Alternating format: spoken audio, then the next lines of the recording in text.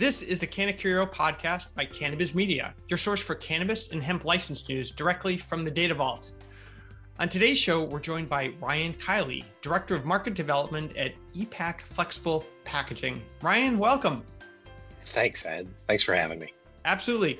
So as we've prepared for this podcast, I've gotten to know a little bit about you, and that, your background is kind of unique. You're a software engineer from RIT, and then you went to work for IBM. Is that kind of a normal career track into the packaging industry? Well, I don't know what a normal career track is these days. Did I read correctly that your undergrad was in Russian studies? It was, yeah, Russian studies major. So all right. So which one of us is more likely to be where we are right now? That's a great question. Absolutely, absolutely. There weren't a lot of Russian jobs in the 80s, so here I am in the cannabis. Oh, well, sure there were, but so my track is it's typical, right? So I went from writing software to selling software to marketing software as my software development skills became less and less relevant over the years. But now I found myself the last 13 years trying to create additional value in a company's core product. So here at ePak Flexibles, we make pouches, right? It's not a secret. That's what we do. All right. But how can I add value to a customer relationship with ePak by applying software and services and advanced technologies? Yeah. Excellent. Well, no, that makes a lot of sense. And I've certainly learned, about your business through this process as well. So that's great. So in terms of the company, as you said, you make pouches and you also serve, a lot of different markets. So could you tell us a little bit about that background and also how you guys wound up in the cannabis space? All right. Well, so let me be fair to the business, right? So we don't just make pouches. We make roll stock for companies who have their own form, fill, and seal machines and things along those lines. We make things that stand up, things that lay flat, things that have seals, things that have child-resistant zippers, and all sorts of technology that goes around it. So how did we end up in it? It started in 2016. It actually started a couple of years before that with some market research. But we saw that there was a severely underserved market, especially where small and medium businesses were looking for professional packaging, where small and medium businesses were looking to move out of farmers markets and into retail or into online sale and needed a professional face on their product in order to pull that off. So we partnered with HP and created an all digital flexible packaging company. So we were born digital. So we didn't graft digital onto a Flexo or a traditional printing company.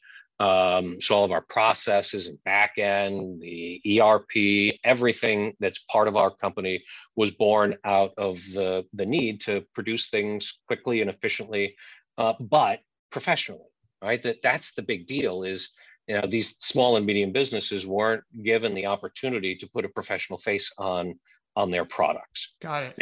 Now your secondary question there was, how do we get into cannabis? Well, our first plant in 2016 was in Madison, Wisconsin, which was not a cannabis adjacent market. But our second plant in 2017 was in Boulder, Colorado. All right. So it just came to pass that cannabis companies migrated to the value proposition that we offered. So we can get you pouches, packaging in 5 to 15 days. People can change what their design is on a very regular basis. They can order to demand, which means you don't have to over order and waste packaging.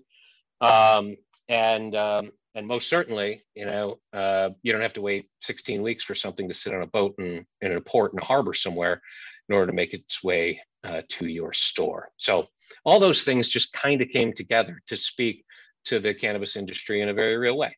Oh, interesting. And your point about digital is pretty powerful. I came from a career really in the publishing industry, and for too long, people talked about, oh, we have to get digital. And some companies really did fight it or they didn't understand it. And it was a hard transition. So being, as you said, sort of born digital, I think is definitely a big differentiator for any provider in sort of any industry now. But I could see how it could certainly work out in yours. So I'm with you. So I've been in the printing industry for about 30 years, and I've seen the digital revolution happen several times. Yeah, right.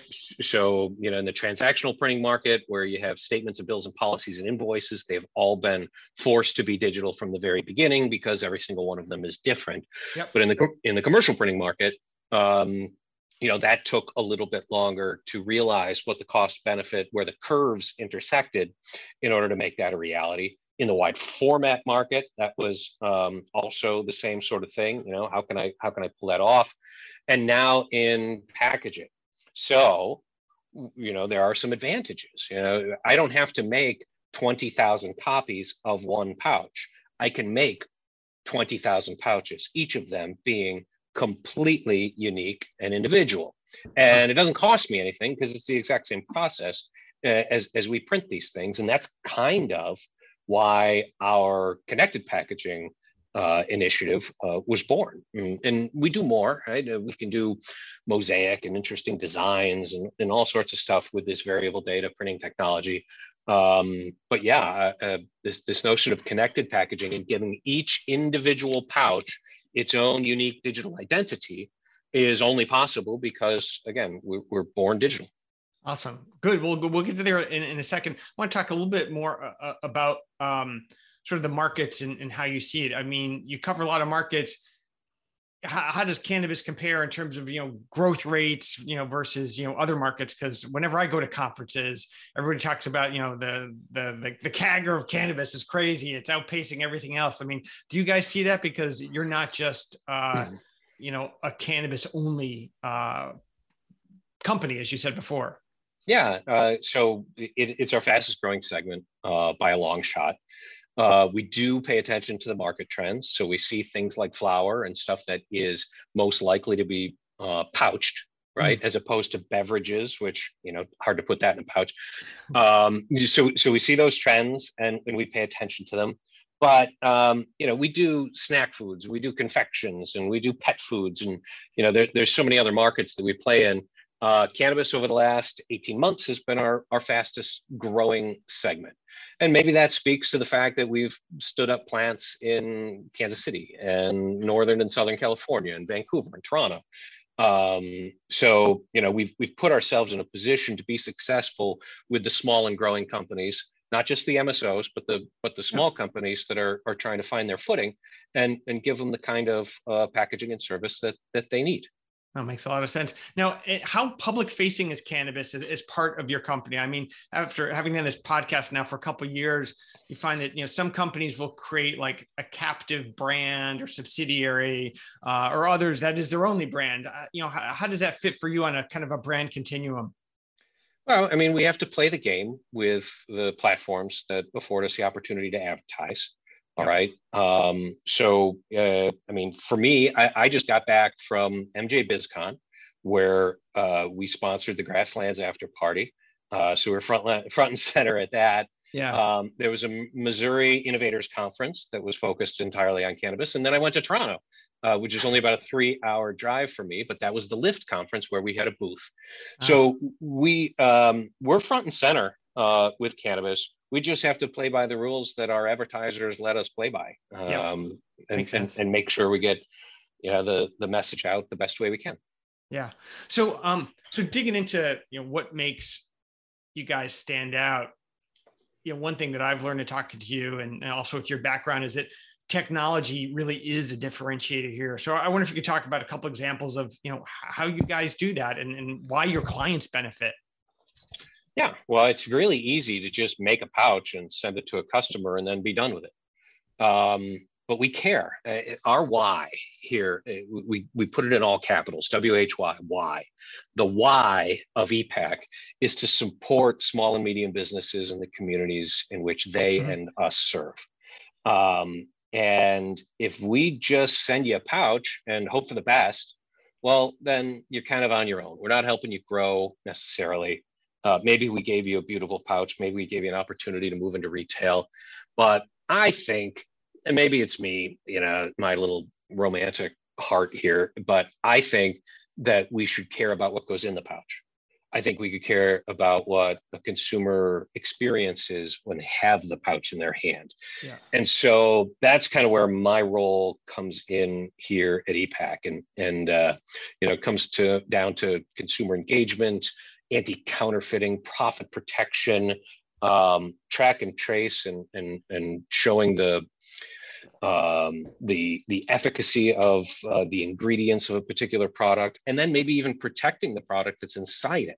Right? There's technologies that we're working with right now that will maintain humidity over the course of a product's lifetime.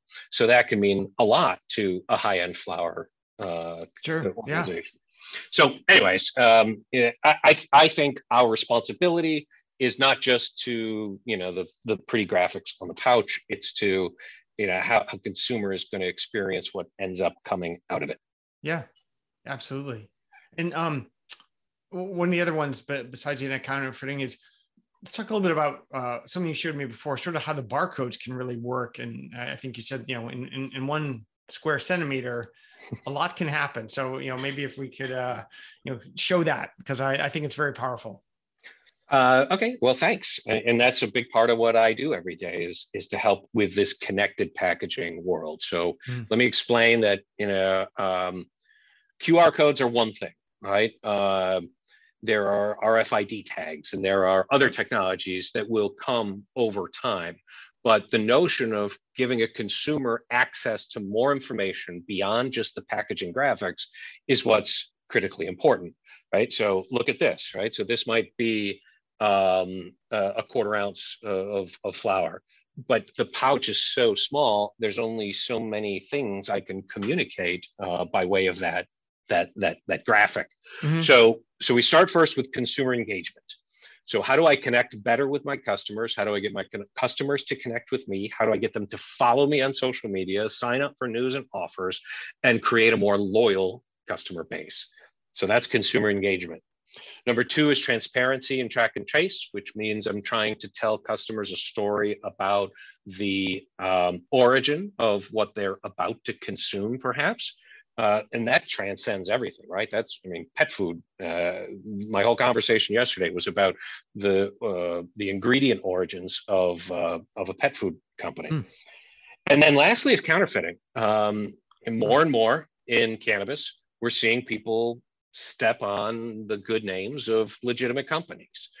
Somebody turns an S into a Z and sells it right alongside them in a bodega in Florida for $5 less, and suddenly there's a huge profit problem. One of the companies I've dealt with most recently had a $600,000 a year profit, not top line revenue, profit, because somebody just ripped off their pouch and said, okay, now I'm going to sit right next to you on the shelf and sell for less with what is most decidedly a substandard product. Yep. So protecting a company's profits, and then the other side of that, Ed, is protecting a consumer's confidence in your product. So if I know I'm going to go get a fuel vape cartridge, right? And how many times did we hear the news stories about rogue vape cartridges in the early days? Right. But if I know I'm going to go get fuel, and I know fuel, and I trust fuel, well, I can give a consumer confidence by creating a digital identity on the pouch itself that confirms this is a fuel vape cartridge. And so, all those things kind of come together. I know you asked for a little bit of a demonstration, so I'll share my screen here and give you some of the good stuff, and kind of show you how that all works. Sorry, I can't get there we go. So, if you and our viewers today, would care to just have a scan, right? Go ahead and scan that QR code. Now you'll see it doesn't look like your grandmother's QR code. It's a little different. In fact, every single one on every single pouch is unique. Yeah. And our partnership with a company called ScanTrust is what makes this all possible. ScanTrust is a worldwide software as a service, Internet of Things. You insert the buzzword here, but their biggest customers are like ExxonMobil and Unilever, where they help protect products from counterfeiting, and they help confirm the origin when it comes to things like coffee and free trade chocolate and stuff like that. So what we've done is taken a really powerful platform, and we've brought it down and made it accessible to the small and medium business. So if you were a granola manufacturer in your basement, there's no way, you had the $500,000 that it would take ExxonMobil to execute on a platform like this. So that's the beautiful thing. And it's our why, Ed. It's we're bringing something that a small and medium business wouldn't normally have access to down and into their world. So, if you were to have clicked on that, you would have seen a number of things, including a video story about the coffee manufacturer. You would have seen a track and trace proof, which shows that the coffee was produced in Mexico and roasted in Sacramento and distributed in Denver. And then you would have seen a little green dot that shows you where you are right now. Yeah. So that's the kind of the circular journey of that individual pouch. And I'm going to take it a step further just because I'm on a roll here. And that is, what about the next dot on that map? What if the next dot on that map was where it was recycled or repurposed, or we did something environmentally responsible with the pouch that's in your hand, and the brand could prove that it all happened. Now I'm going to go out on a limb and say that 2 minutes ago, Ed clicked on this, and that's probably same thing we had the other day. Right. But I can, with my analytics platform on the back end of this, get a lot of information about the people who scan. Now, it doesn't matter. It doesn't matter exactly where Ed is, but what matters is perhaps, we back out a step, what might matter is kind of the distribution of your customers. Yeah. And something like this would inform, if it was my company, it would inform my marketing spend. It would inform what I do for my online ad buys. I might be putting up billboards in certain spaces, but something like this could tell me where customers are most likely to enjoy my product. That's great. I mean, I was going to say, going back to your point before about small, medium businesses, none of them could, one, build this on their own, or two, it would be I think a tough thing to go find. And for you guys to offer this solution to people who are growing coffee or cannabis or whatnot is a real differentiator for them. It's sort of like, the benefit that you guys bring to the market can really, I would think, enable those customers to just do a better job of what they're trying to do, and, hopefully make more money and hire more people and, all those good things. Yeah, everybody's on a continuum of some kind, right? So there's always a next step that's a little better. Yeah. So how do I get a little better? I think Mr. Burns on The Simpsons said, I've got a lot of money, but I'd trade it all for a little more. How do I go one step further? And for small businesses, there's not a ton of inherent, marketing talent that they come to the table with to start off. Yeah. I feel that a lot of small businesses start with passion and an idea. They start with a purpose. Some people want to save the whales. Some people want to rescue children from child trafficking rings in Tanzania, right? These are all purposes, and these companies are born out of them. But it's not like somebody has a CMO title in many of the businesses that I talk to. Yeah, yeah. So the point is that we're here to help, right? So I want to make this clear that all the stuff that I just showed, and thanks for the opportunity to do that, but all the stuff that I just showed, you're not on your own, right? We're here to take you through it, to consult with you on what happens next and how to take the next step in the journey. So one of the other partner places that we sometimes see is helping clients deal with regulations. And I know you said, you're not the lawyer for your clients, but I know that the packaging rules and requirements in probably every state are different from every other state. So, how do the rules and regulations come into play for EPAC, and how do you guys manage that, and how does that play out for your clients? I mean, fundamentally, the graphics are the responsibility of the client. So, we produce the graphics and the pouches. But with that connected packaging solution I just showed you, we could do some pretty powerful things.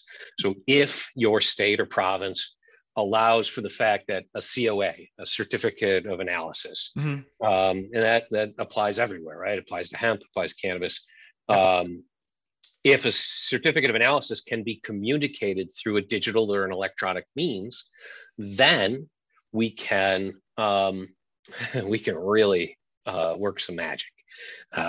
So you have one strain that's produced in 3 greenhouses 5 times a year. You got a whole ton of COAs that end up resulting from that, and you have to end up communicating them to your end user. If you're in California, maybe you just send them the matrix and that's all there is to it.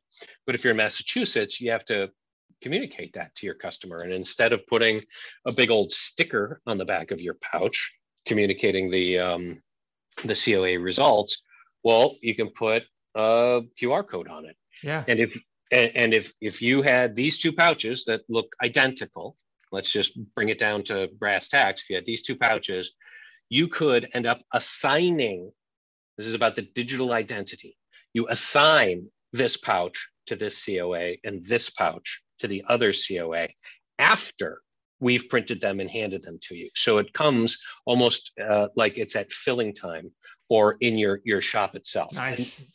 And that could be an environmental message. We can reduce waste on if you happen to under harvest in a particular area, or you've got one strain across 3 greenhouses across 5 harvests. You just make one package order and then assign the identity of the pouch to the right COA when it comes time.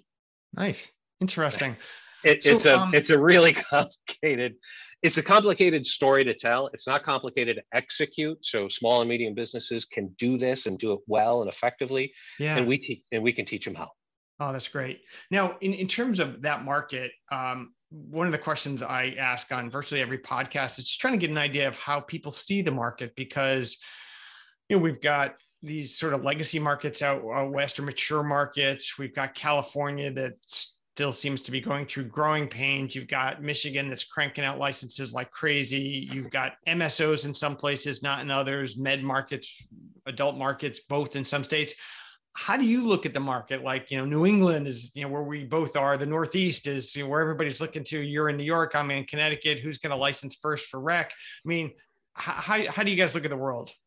Right. Well, people are going to judge me when you said I'm from New York, right? I'm like a 7-hour drive from New York City. So I'm the other, I'm in, closer to Buffalo. But how do we look at the market? We look where there is an opportunity for small and medium businesses to grow. I got to tell you that COVID created a lot of opportunity for us. It created a lot of unemployed people that turned out to be wonderful entrepreneurs. So they started their own businesses. And that's like the granola people and the chocolate bar people and the cannabis and hemp people. So, we look to find markets that are likely to have these young and upcoming entrepreneurs that need a kind of service like we can provide. In New England, right, we service New England basically out of New Jersey, Philadelphia, and Cleveland. Mm-hmm. But we've just stood up a new plant in Toronto, which gives us left and right coast capabilities in Canada. So we have one in Vancouver, we have one in Toronto. In the US, we've got 16 plants. We've stood up plants in London, in Poland, in Austria has just been announced, in France, in Lyon, in Ghana, and Jakarta. And all of these are EPAC locations. So every single one of them, if you walk in, you will experience exactly the same thing. Mhm. And so, that's been our target is to find areas of opportunity. Kansas City is a plant that we've opened recently. So that would serve the Missouri market and, other surrounding areas Yeah. that are experiencing extraordinary growth in license holder applications. Absolutely. Yeah. Yeah. Yeah. Yeah. I mean, Oklahoma, right? Oklahoma. We service out of our Austin location in Texas.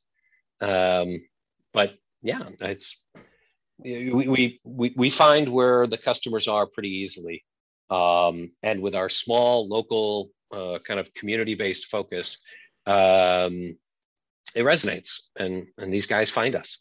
so you touched on this a little bit before, but tell me a little bit about hemp. How does that come into play? Because does hemp really, for you guys, mean CBD, something that's already packaged down, as opposed to all the millions of other uses of hemp?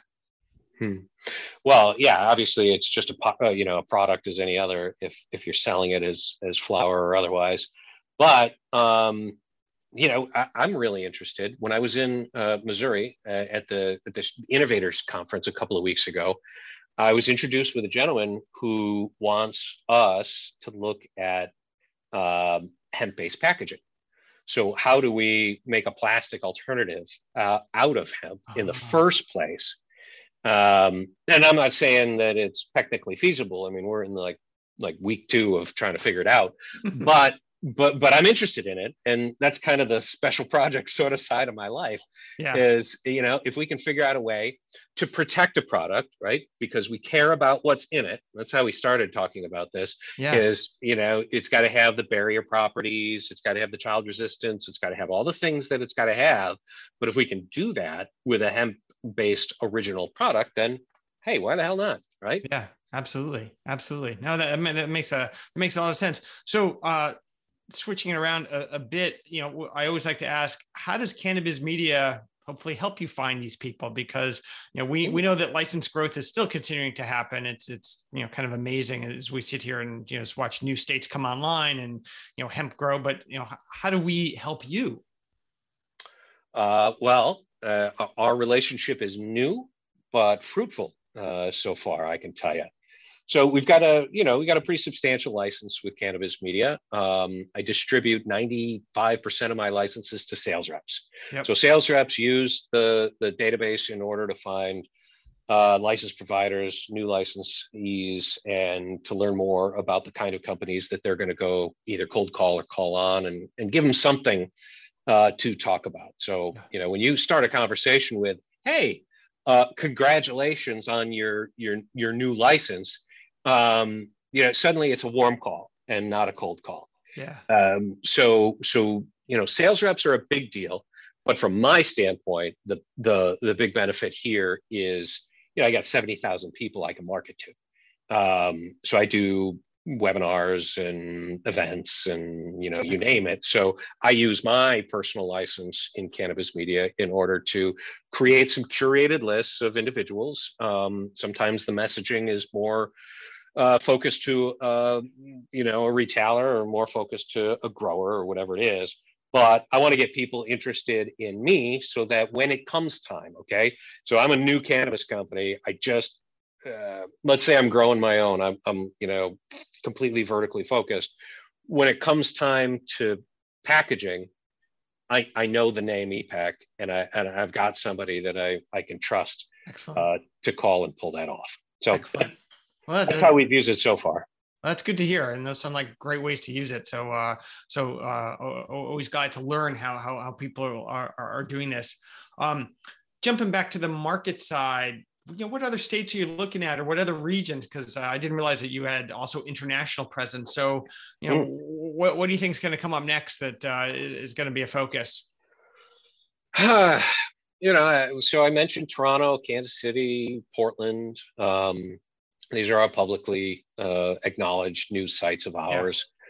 I think it's just more. Yeah. so Right. so what does more mean? I mean, we're in Miami, we're in Richmond, we're in Northern California, Southern California, we're in Colorado, we're in Austin.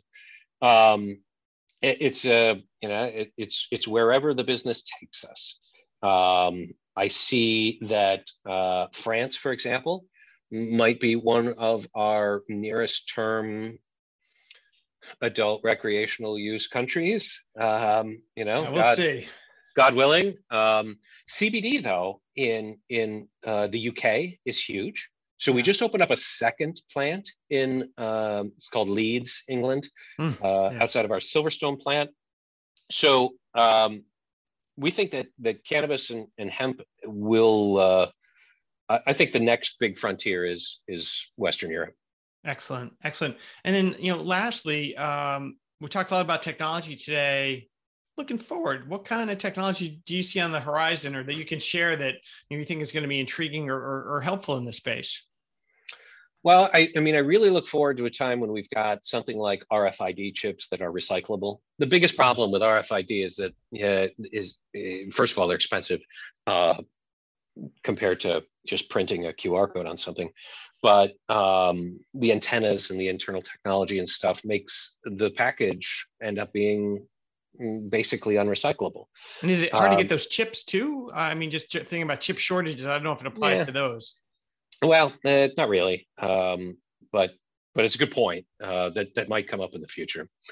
We realize that we're a plastics company. We make stuff out of plastic, so we're part of the problem, but we want to be part of the solution too. And so there's a couple of initiatives, and I think technology is going to play a big part of this. That has to do with the end of life of the stuff that we buy every day. If you look in your cupboard or your freezer, you're going to see a lot of pouches, right? But what happens to those? Proof has shown that 80% of the stuff you put in your curbside recycling bin ends up in a landfill anyways, even though you designated it as a plastic or as a recyclable, you put it in that thing. So I think we can make a dent in that. We've partnered with companies. One of them is called Again Technologies, pretty awesome. They take plastics, exactly the kind that we use to produce our pouches, and they turn them into wood replacement products. So they basically melt them down and stick them through a Play-Doh fun factory, like extrude them, and turn them into 4x8 sheets of replacement plywood. That's crazy. They can also use a chemical decomposition process called pyrolysis. That's a little more expensive from an overall energy standpoint, but it decomposes plastic into its polymers and the monomers and the things that it's basically turned back into oil that you can then turn back into something else. We're completely committed to helping retrieve and reuse and repurpose as much of the stuff that we create as humanly possible. And just to keep this in the cannabis space, we're looking to partner with individual dispensaries to help create loyalty programs where there's a consumer incentive to bring that packaging back in, get a rebate for it, and then we get to do something awesome with it that's not harmful to Mother Earth. Well, that's great. And that's where that tracking code can really be interesting to watch it take that journey, from your factory to their store, to the customer, back to the store. And they scan it before they put it in the recycle bin. And suddenly that product has a circular life that a company can track so they can report back on it. One of the cool things, Ed, is that, more and more states are starting to get this producer responsibility sort of business laid out. And so companies like mine that make plastic stuff, might have some responsibility on down the line, or maybe the brands themselves may. But if we can start to prove that these products are being responsibly repurposed, well, that's a mitigating factor to what might end up being a penalty or a tax or some other kind of burden. It's like a packaging offset or a carbon, as opposed to a carbon offset. So no, it's totally what it is. Excellent. Excellent. Well, Ryan, thank you so much for joining us today. It was really a pleasure to chat with you and learn more about EPAC. Well, it was my pleasure too, Ed, and thanks everybody that dials into the Canna Curio podcast. I've absolutely enjoyed it since I started subscribing just a couple of months ago. Excellent. All right. Well, thank you, viewers, for tuning into today's podcast. I'm your host, Ed Keating. Stay tuned for more updates from the Data Vault.